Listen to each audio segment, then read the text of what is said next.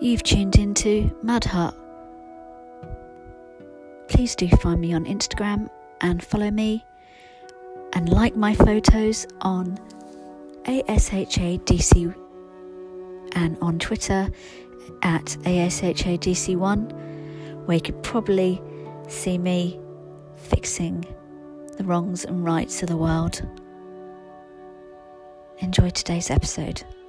Have a great day.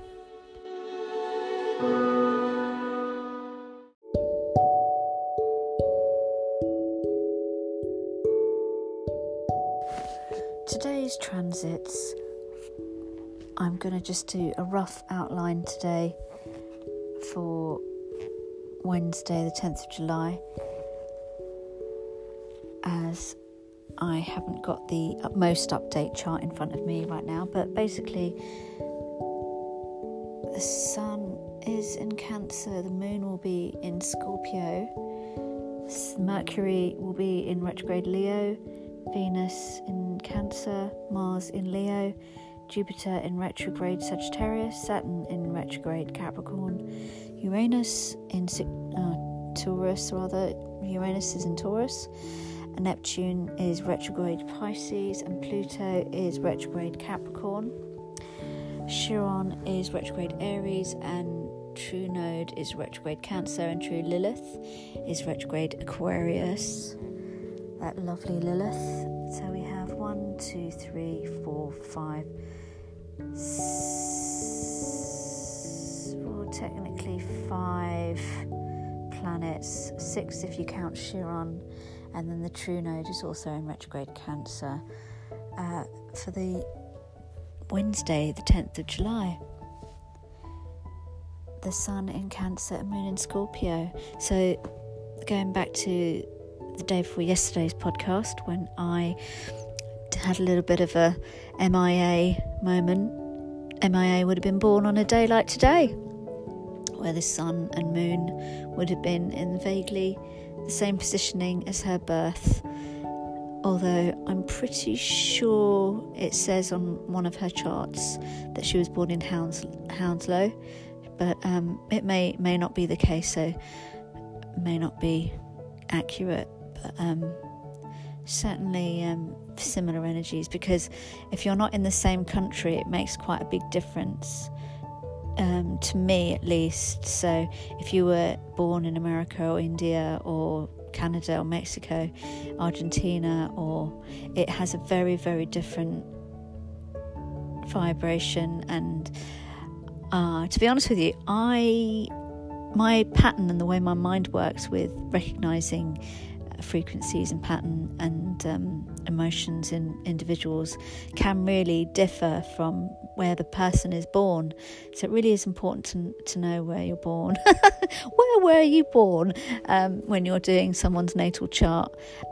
Just as important is also knowing the exact time they were born to do their natal chart, as if you don't know that, we wouldn't be able to give you what your rising sign is, which actually is sometimes more important than your sun sign in lots of cases, and can guide you in certain situations where actually that would be probably more relevant than even your sun sign or your moon sign, because your moon sign is your emotion, isn't it? So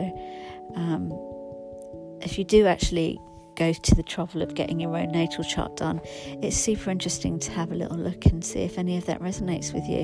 Anyway, those were the transits for today.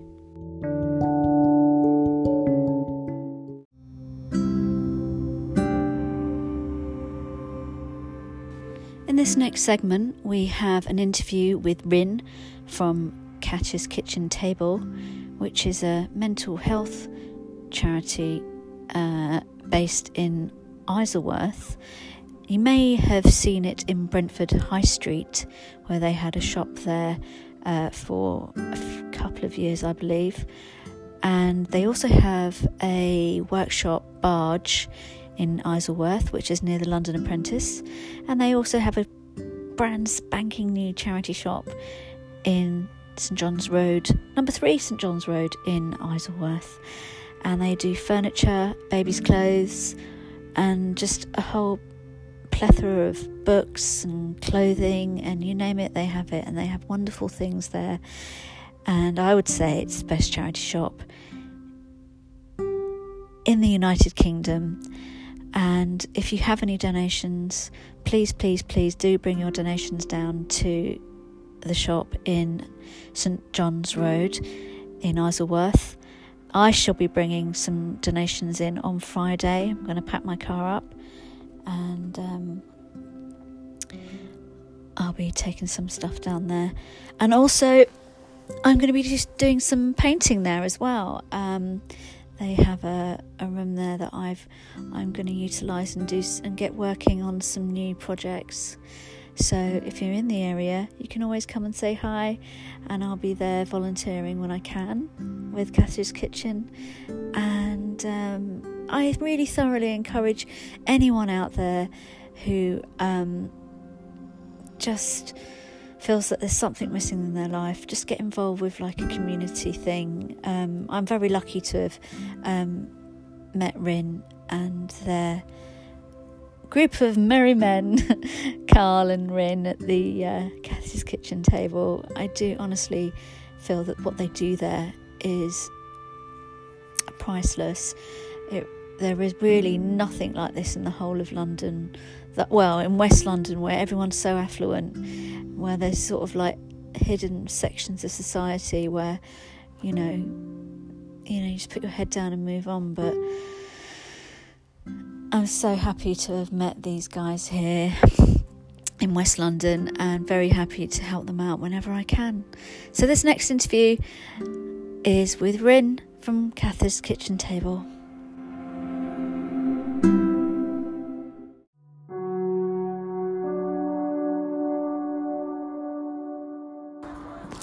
I'm here with Rin from Kathy's Kitchen Table, a charity shop in Isleworth, and I'm going to be asking Rin some questions. Hello, Rin. Hi. How are you today? Not too bad. Yeah, not bad.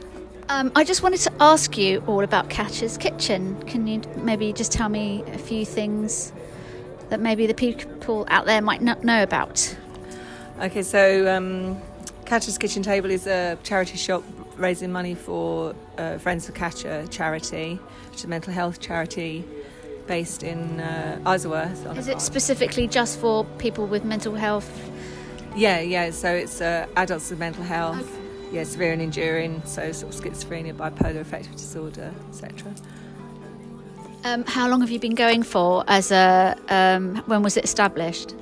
The charity was actually set up by the service users themselves, who were on ward at Ashford, so Ashford Hospital. So it was actually developed by people who were actively experiencing a mental health breakdown. That's super interesting. Was that like 10 years ago? Oh, it was a very long time ago. It's about 25 years ago. Oh, right. So if it was based in Ashford, how come it came sort of this way west, if you see what I mean?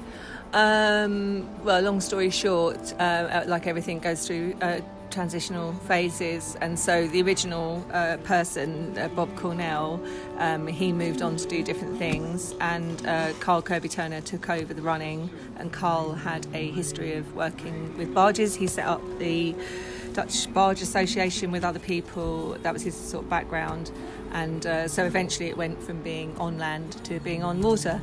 So super interesting, because not only have you got charity shops, there's one on Walton-in-Thames. Where's the other one? Shepperton High Street. Shepperton High Street. And also you have a barge near the London Apprentice. And that's the main project. So it's a project, but you do workshops there, don't you?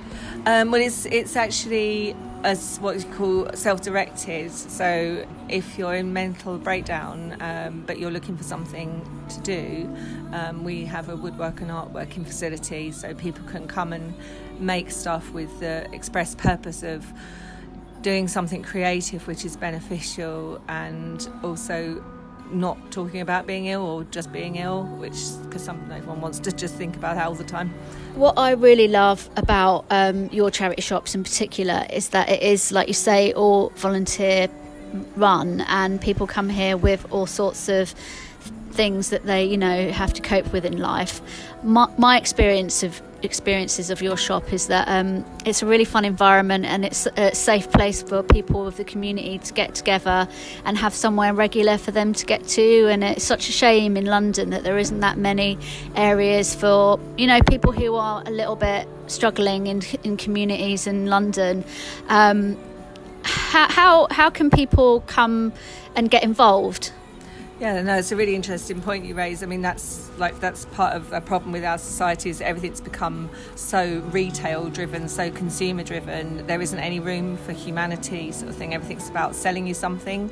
So yeah, we tried to produce the shop as a community driven thing, which is not just about people coming and buying goods in order to raise money for the charity, which is important, obviously, with all the Tory cuts. Thanks very much, Tories. You know, so it's about people actually just coming and maybe volunteering, or just making themselves a cup of tea, maybe taking part in some activity, or like yourself, doing something creative, like having a creative art space. So we're just here like 11 till 4, Tuesday to Sunday. So people can just pop in and just have a chat and just, I don't know, let us know how they're thinking and feeling, and see what we can do, if anything, you know. So you in particular, Rin, I find that you've all got your irons in many fires. Is that the right... Oh. Is that it? Done? No, it's not done, no.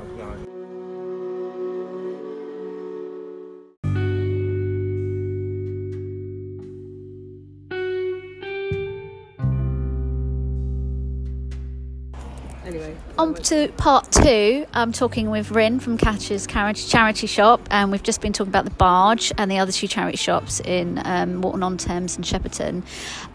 Rin has, I was just about going to say that saying, is it irons in many fires? Or it's something like that, or well, fingers in pies, but because you've got an allotment, I know about that, and you're very sort of... I went to join the allotment with somebody who was running it, and actually they'd left. so I ended up, it was such a lovely resource and you've got hens there too, haven't you? We got some rescue hens. We rescued some. You probably haven't thought about it, but you showed me a leaflet earlier today, and it was about a festival in Brentford. Yeah. Do you want to tell me a little bit about what that's all about? Okay, so I'm really concerned about how we're mistreating the world in general, basically because of mass consumerism, which, you know, is something that none of us have managed to escape in the West. And so I organised a festival for the environment on August 17th, which is a Saturday. It's 11 till 4 at Brentford Market Square, Public Square, 11 till 4. So trying to get together people in Hounslow that are doing stuff all around environmental initiatives, just to sort of show just how many people really do care, and that unity is strength. That is... You know, you're underselling it there, because there's so many people that are getting involved. There's a bike workshop. There's what else? Oh, we've got the Heston Action Group, who do amazing. I'm hoping they're going to make it. A couple of them are away, but I'm hoping they're going to come. They do regular litter picks, and they're doing like masses of work to improve the Heston area. And they've gone from strength to strength. We've got Play Streets, which is Hounslow's initiative for making it easier to shut your street, make it car free for a day, so that kids can get outside and play. I didn't know you could do that. Exactly. So that's one of the things. We've got Michaela, Kaylee coming from Hounslow insect sightings, which I bet lots of people didn't know existed. So if you spot a bug or a butterfly, Michaela's your woman to let her know what you've seen and where you've seen it, because they collect loads of data. We've got Amelia, who's going to come and look. She's got a bi-lip Thames snail that she's rescuing, because they're under threat from development and stuff, and just that not being dealt with properly or effectively. We've got Speak Out, which is the local vulnerable adults. They do all sorts of stuff, and they're going to do a play at 2 o'clock called Plastic. That sounds incredible. Yeah. There's all this stuff happening, and that's what I mean. It's just like we got some. I mean, I love Hounslow. I love the borough of Hounslow. I used to live in Richmond, and you know, Richmond was a bit of a cold space. So for me, it was very like well-to-do and it had some nice things, but it didn't have that community heart that I never found. And a lot of drinking. As a Londoner myself, I've really felt the absence of community in the last 20 years with the sort of changing of like connecting people and, you know, sending people out of London if they need council housing and that sort of thing. And I've really noticed that there's a lot of more affluent people living here as opposed to a mixture. So I would say somewhere like Richmond probably is more regenerated and a certain echelon of society can afford to live there, whereas Hounslow is still, It's a different type of borough. I mean, there's a greater ethnic diversity in Hounslow.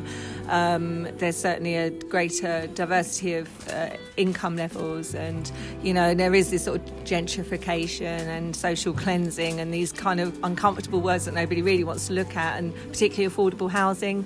You know, market rents are just not affordable to a lot of people, and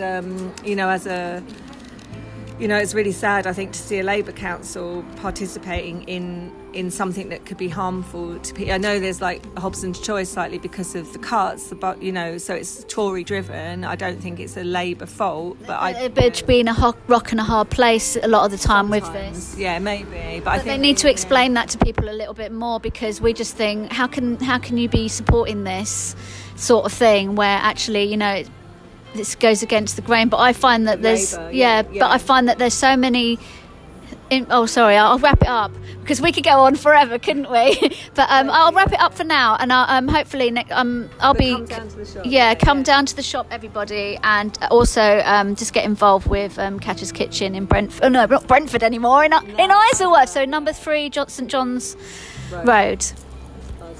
Isleworth.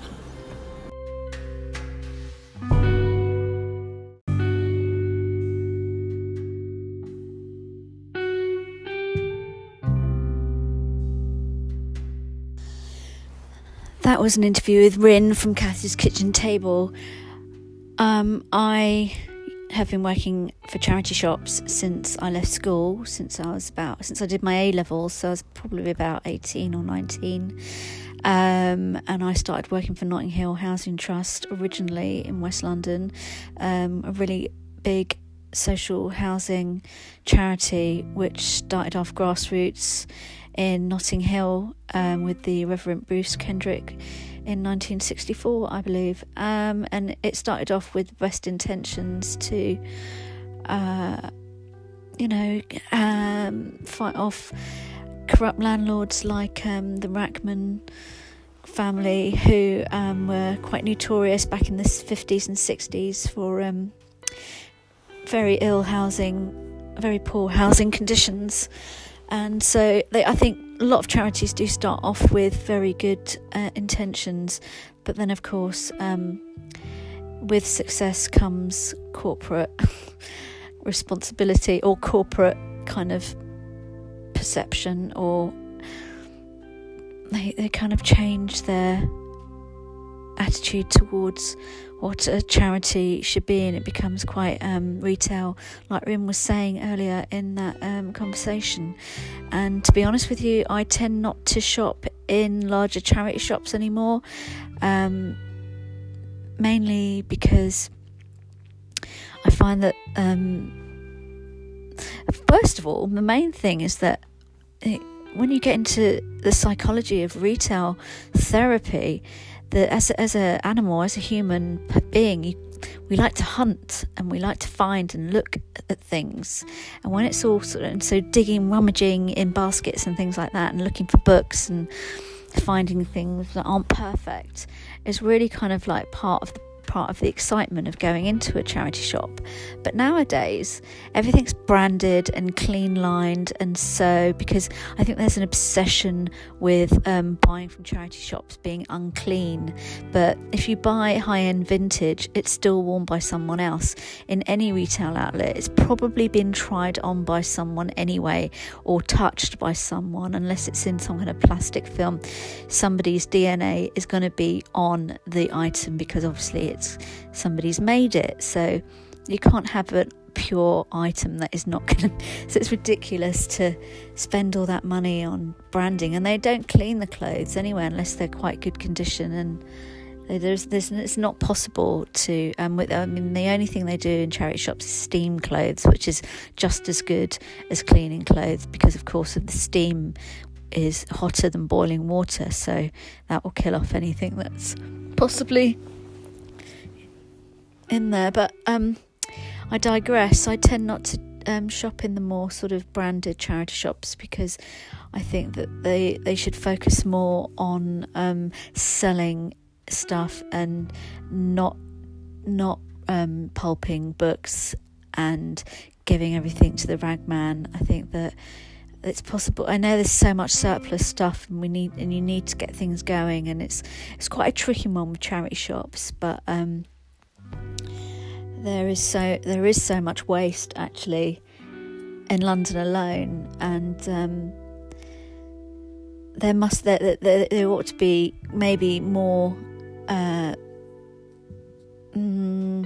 recycling places, and I think there should be like an app or something. I'm just thinking of the top of the dome here, where I know that there's like upcycling and there's local things where people swap things, or they say, oh, I want this, has anyone got one of those things, which is really good. And there's that food app as well, Olio, where you can just sort of see if anyone's like got some tin tomatoes down the road and you've just won out, and it's rather than throwing food away and that sort of thing. I think there's more grassroots level charity, for me, just seems to make more sense and is a bit kinder to people who are really struggling. So I go into some charity shops and they've got like, your Atmosphere and your George and your Papaya and your Matalan for like 28 quid and like 16 quid, and it's just like, it doesn't even cost that much in those shops, in Primarché or whatever, and the pricing in charity shops are very erratic a lot of the time. And anyway, that was a big waffle.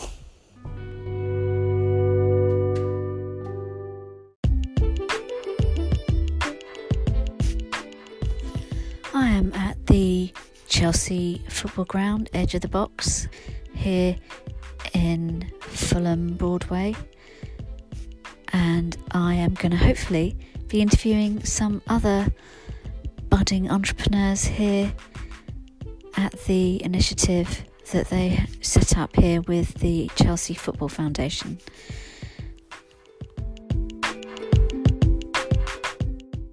Next up, I have 4 interviews with various different business ideas here at the Chelsea Football Club.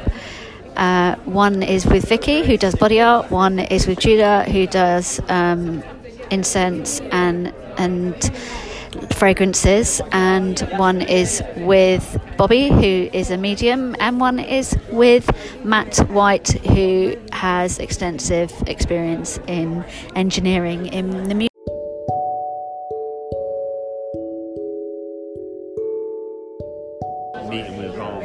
Just give me your name and what you do, and that'll be it. Hello. Hi, what's your name? Cole Southwell. Work for Chelsea FC Foundation, running Edge of the Box Club. Fantastic. How long have you been doing it here at the Chelsea Football Ground? 4-year anniversary is coming up in October. Helped 4,000 startups in 4 years, so we're very proud. Okay, I'll let you go, but your role here, can you just tell me a little bit about that? It's enterprise, helping adults learn the skills and the mindset of tomorrow. Brilliant. Okay, I'll let you go. Thank you very much. No Thank worries. you.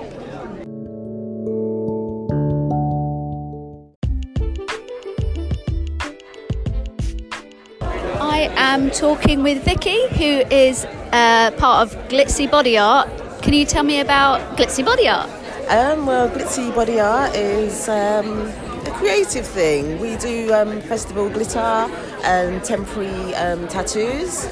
All I don't know what to say. It's all right. Do you have a website or a contact detail that you can? Yeah, you can find me on Facebook, Instagram. What's your Instagram tag? It's Glitzy Body Art. Glitzy Body Art. Okay, well I can see that you're very, very on the move right now, so I'll include you on my podcast. Lovely to meet you. Thank you. So that's it. Shall we for-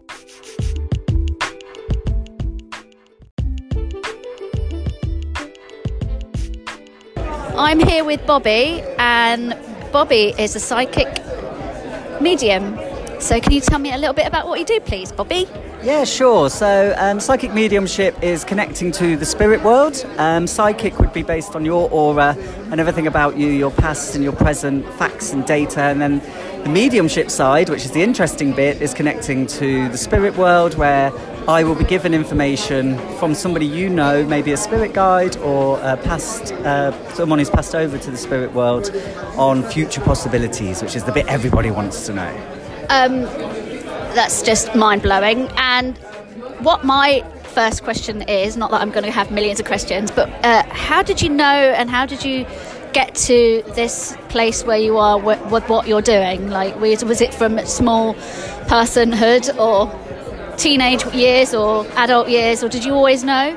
I've always had a fascination with death, which has always been a bit weird. Now realising that there is no such thing and life does continue in spirit form, and that's kind of my job, to give evidence based on the people who come through and prove that they're still around and they're still there to help you. So my first experience was a lady gave me a reading when I was 14. I was very sceptical. Skeptics are good. I welcome skeptics. Don't just believe everything you're told. Cynical, on the other hand, is a different story. If you're trying to disprove it, don't bother. But if you've got an open mind... Because I'm similar to you in that I go by instincts and that sort of thing. And I feel like as humans, as an animal, we've lost our instincts and we lose our sort of connection to earth, connection to universe and spirit. And I find that those people are lost, and they're not open enough to understand what it is like light seekers like yourself tend to portray. And it's so easy to dog something, to poo-poo something, than it is to actually go with the flow and see where it takes you. So with that in mind, how do you just like brush it aside and think, okay, well, it's not for you, and then you carry on to the next person who just basically is just like, yes, please tell me what you know? No, I mean, it's as long as you've got an open mind. So for instance, I had a sceptical guy last week, and I'm completely fine with that. And I said, okay, I have a gentleman here, I believe it's your father, he only had half a thumbnail. And he said, how do you know that? And I was like, because he's here. So for me, it's great because the lights come on with somebody, they see that it is genuine and that these people do exist. And they will give me more evidence, they'll give me childhood memories that they will have forgotten. You may have forgotten yourself, and that's what happened with me. Someone gave me a reading, mentioned a ruler of all things that my granddad had, and I was like, I don't know what you're talking about. And then ding, the lights came on, and I was like, that's definitely my granddad, because it's a memory I'd even forgotten. So, and how old were you when you had that reading? I was 14. The lady suggested I could do it myself. I used to do it as a party trick. So that was 21 years ago. And since then, I used to do it as a party trick and connect with spirit, and now it's my full-time job, and I love it. That's absolutely fabulous, and thank you so much for the interview. I could talk to you all day about this, and maybe we can have more of a conversation at some point in the future, if that's cool. Yeah, sure. And more information for anybody that's interested can be found on my website, which is www.psychicbobby.com. Oh, excellent. All right, thank you so much.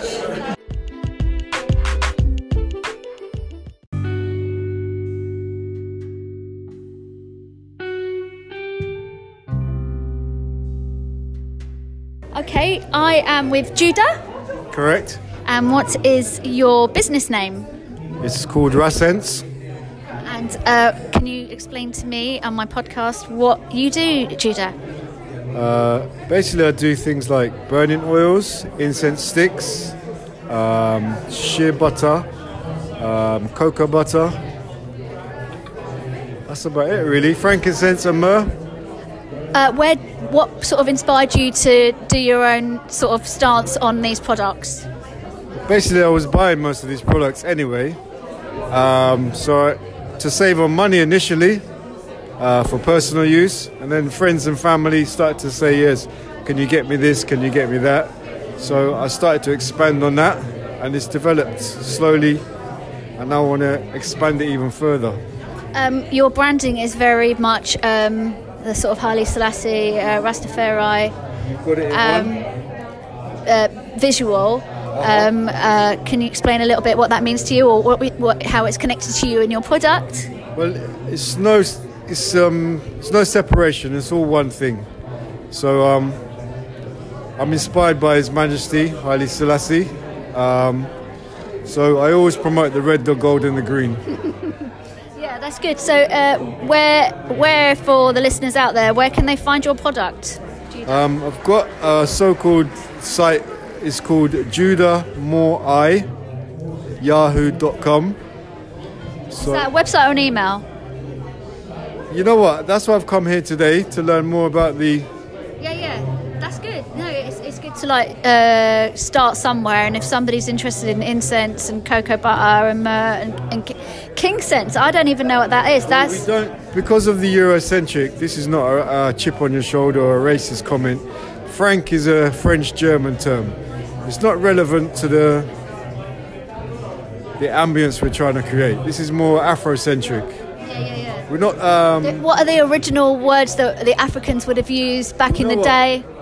Because most of this thing is, when you go to search something, it comes up with a Greek definition of it. So I'm trying to get away from that. But Greek was a province of Africa anyway. So sometimes you go around in a full circle and you get back to where you began. Yeah. But I'm still learning about everything. Yeah. No, I think that as we've been colonialised throughout the last, however many hundreds, thousands of years, we've lost that connection to our ancestors, and I think that now my culture as well, from India. Yeah. But obviously we all came out of Africa. You look Dravidian. You got a bit Dravidian in Of you. course, yes. Okay. I'm Aboriginal Indian. Dravidian, yeah. So, but my people have been invaded for 2,000 years. But 10,000 years previous, we were doing very well. You had to run from the Hittites. Yes, I love history as well, and I think that it's a good thing for people like us to exist and put our memory of or what we know to learn and keep interested in our roots and where we're from. And so I'm super interested in things like that. I was just explaining to somebody, I do facial recognition scanning, and I'm very much interested in the history of DNA and where we originate from. Anthropologist, eh? Sort of an anthropologist or what? No, it's just all by observation. Okay. And so you were saying, about Dravidian people, you noticed that I was quite authentically Indian, and I don't actually have that much mix in my maybe my ancestors did, but I've come out pure Aboriginal like my dad. Your people are nomadic. You walked all the way to Australia, all the way across. You came from Australia originally, they say. Right, so this is what we're finding out, and Hindus is, the culture that we have been going 15,000 years, 10,000 years. We're slowly realising that our history was broken and we weren't allowed to practice those things when we were being invaded. And people don't know that, and so things like yoga coming into the Western world, everyone bending their knee over their head and all that sort of stuff. Flexibility. I hope at some point they'll realise where yoga comes from and why we do it, and the spiritual concept behind it. And it's not a religion; it's about a way of living, and our attitude to life and death is the same thing. I always find anyone who's got some kind of vibration going on is doing the right thing, So great. Is there anything else you might want to add? No, thank you for your time. No, thank you for your time, and I will give you the deets where you can hear the podcast.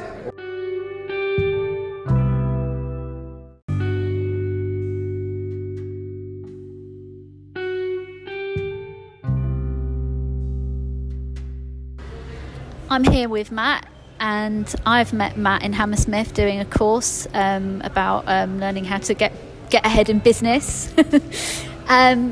Can I ask you to tell me a bit about yourself, Matt, and just all your amazing stories? Well, not all of them, just a few. Hi. Yeah. Okay. Well. Yeah. Sorry. Can you just tell me your name, please?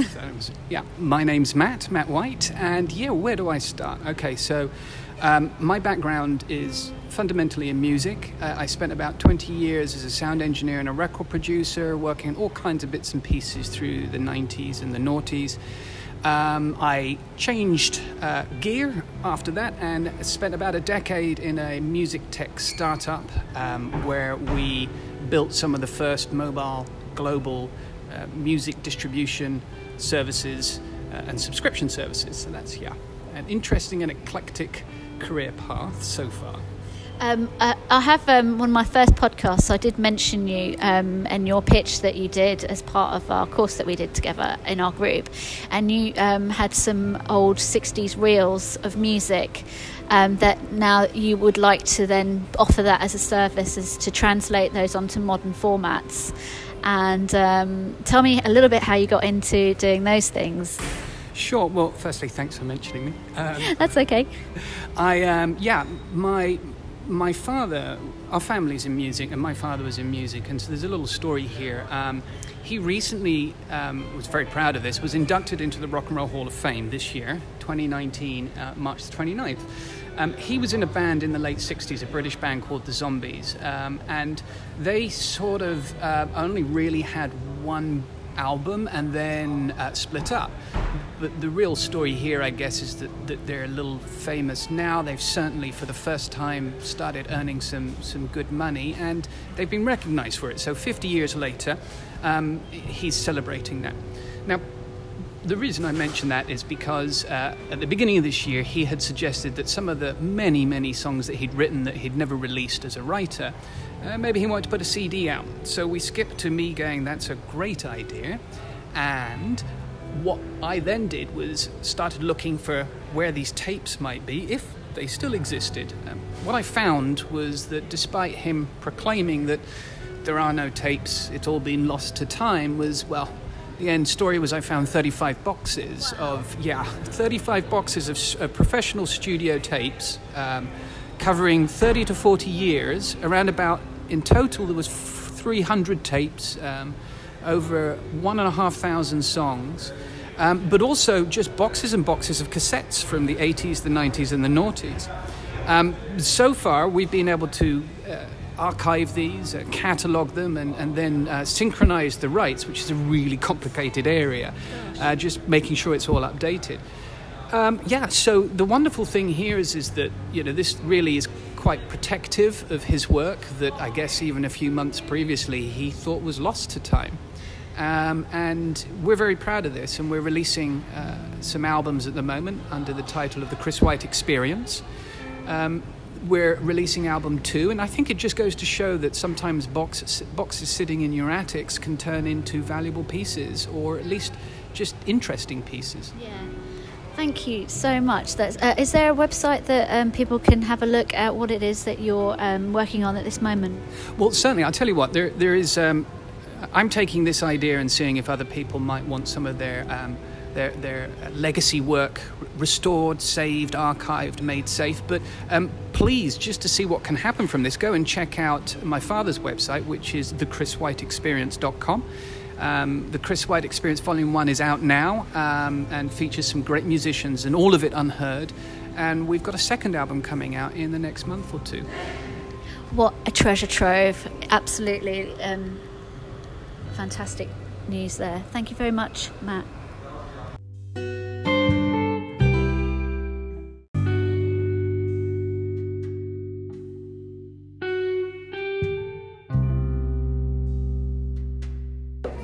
What's your name? Wait, 1 second, let's start. What's your name? Jedida Agwanda. Okay. My name is Jedida Agwanda. Okay, and what is it that you do, Jedida? Well, I make handmade home accessories, and my theme is vintage and boho chic. Okay, that sounds lovely. I was looking at your soft furnishings there. Do you have a website? I have a website and blog and YouTube and all social media. And what's on your YouTube? On my YouTube, I inspire people with the interior trends that are happening now, and then also give ideas of accessories you can use to achieve this kind of looks. And what is your YouTube name? My YouTube name is Gigi's Maison. Could you spell that, please, for the listeners? Yes, that's JIJJY apostrophe S, and then second name is Maison, which is MAISON. Fantastic. I hope everyone there has a look at JJ's site. And thank you for your kind interview. Yeah, thank you for the lovely interview and sharing my work. Thank you. No problem.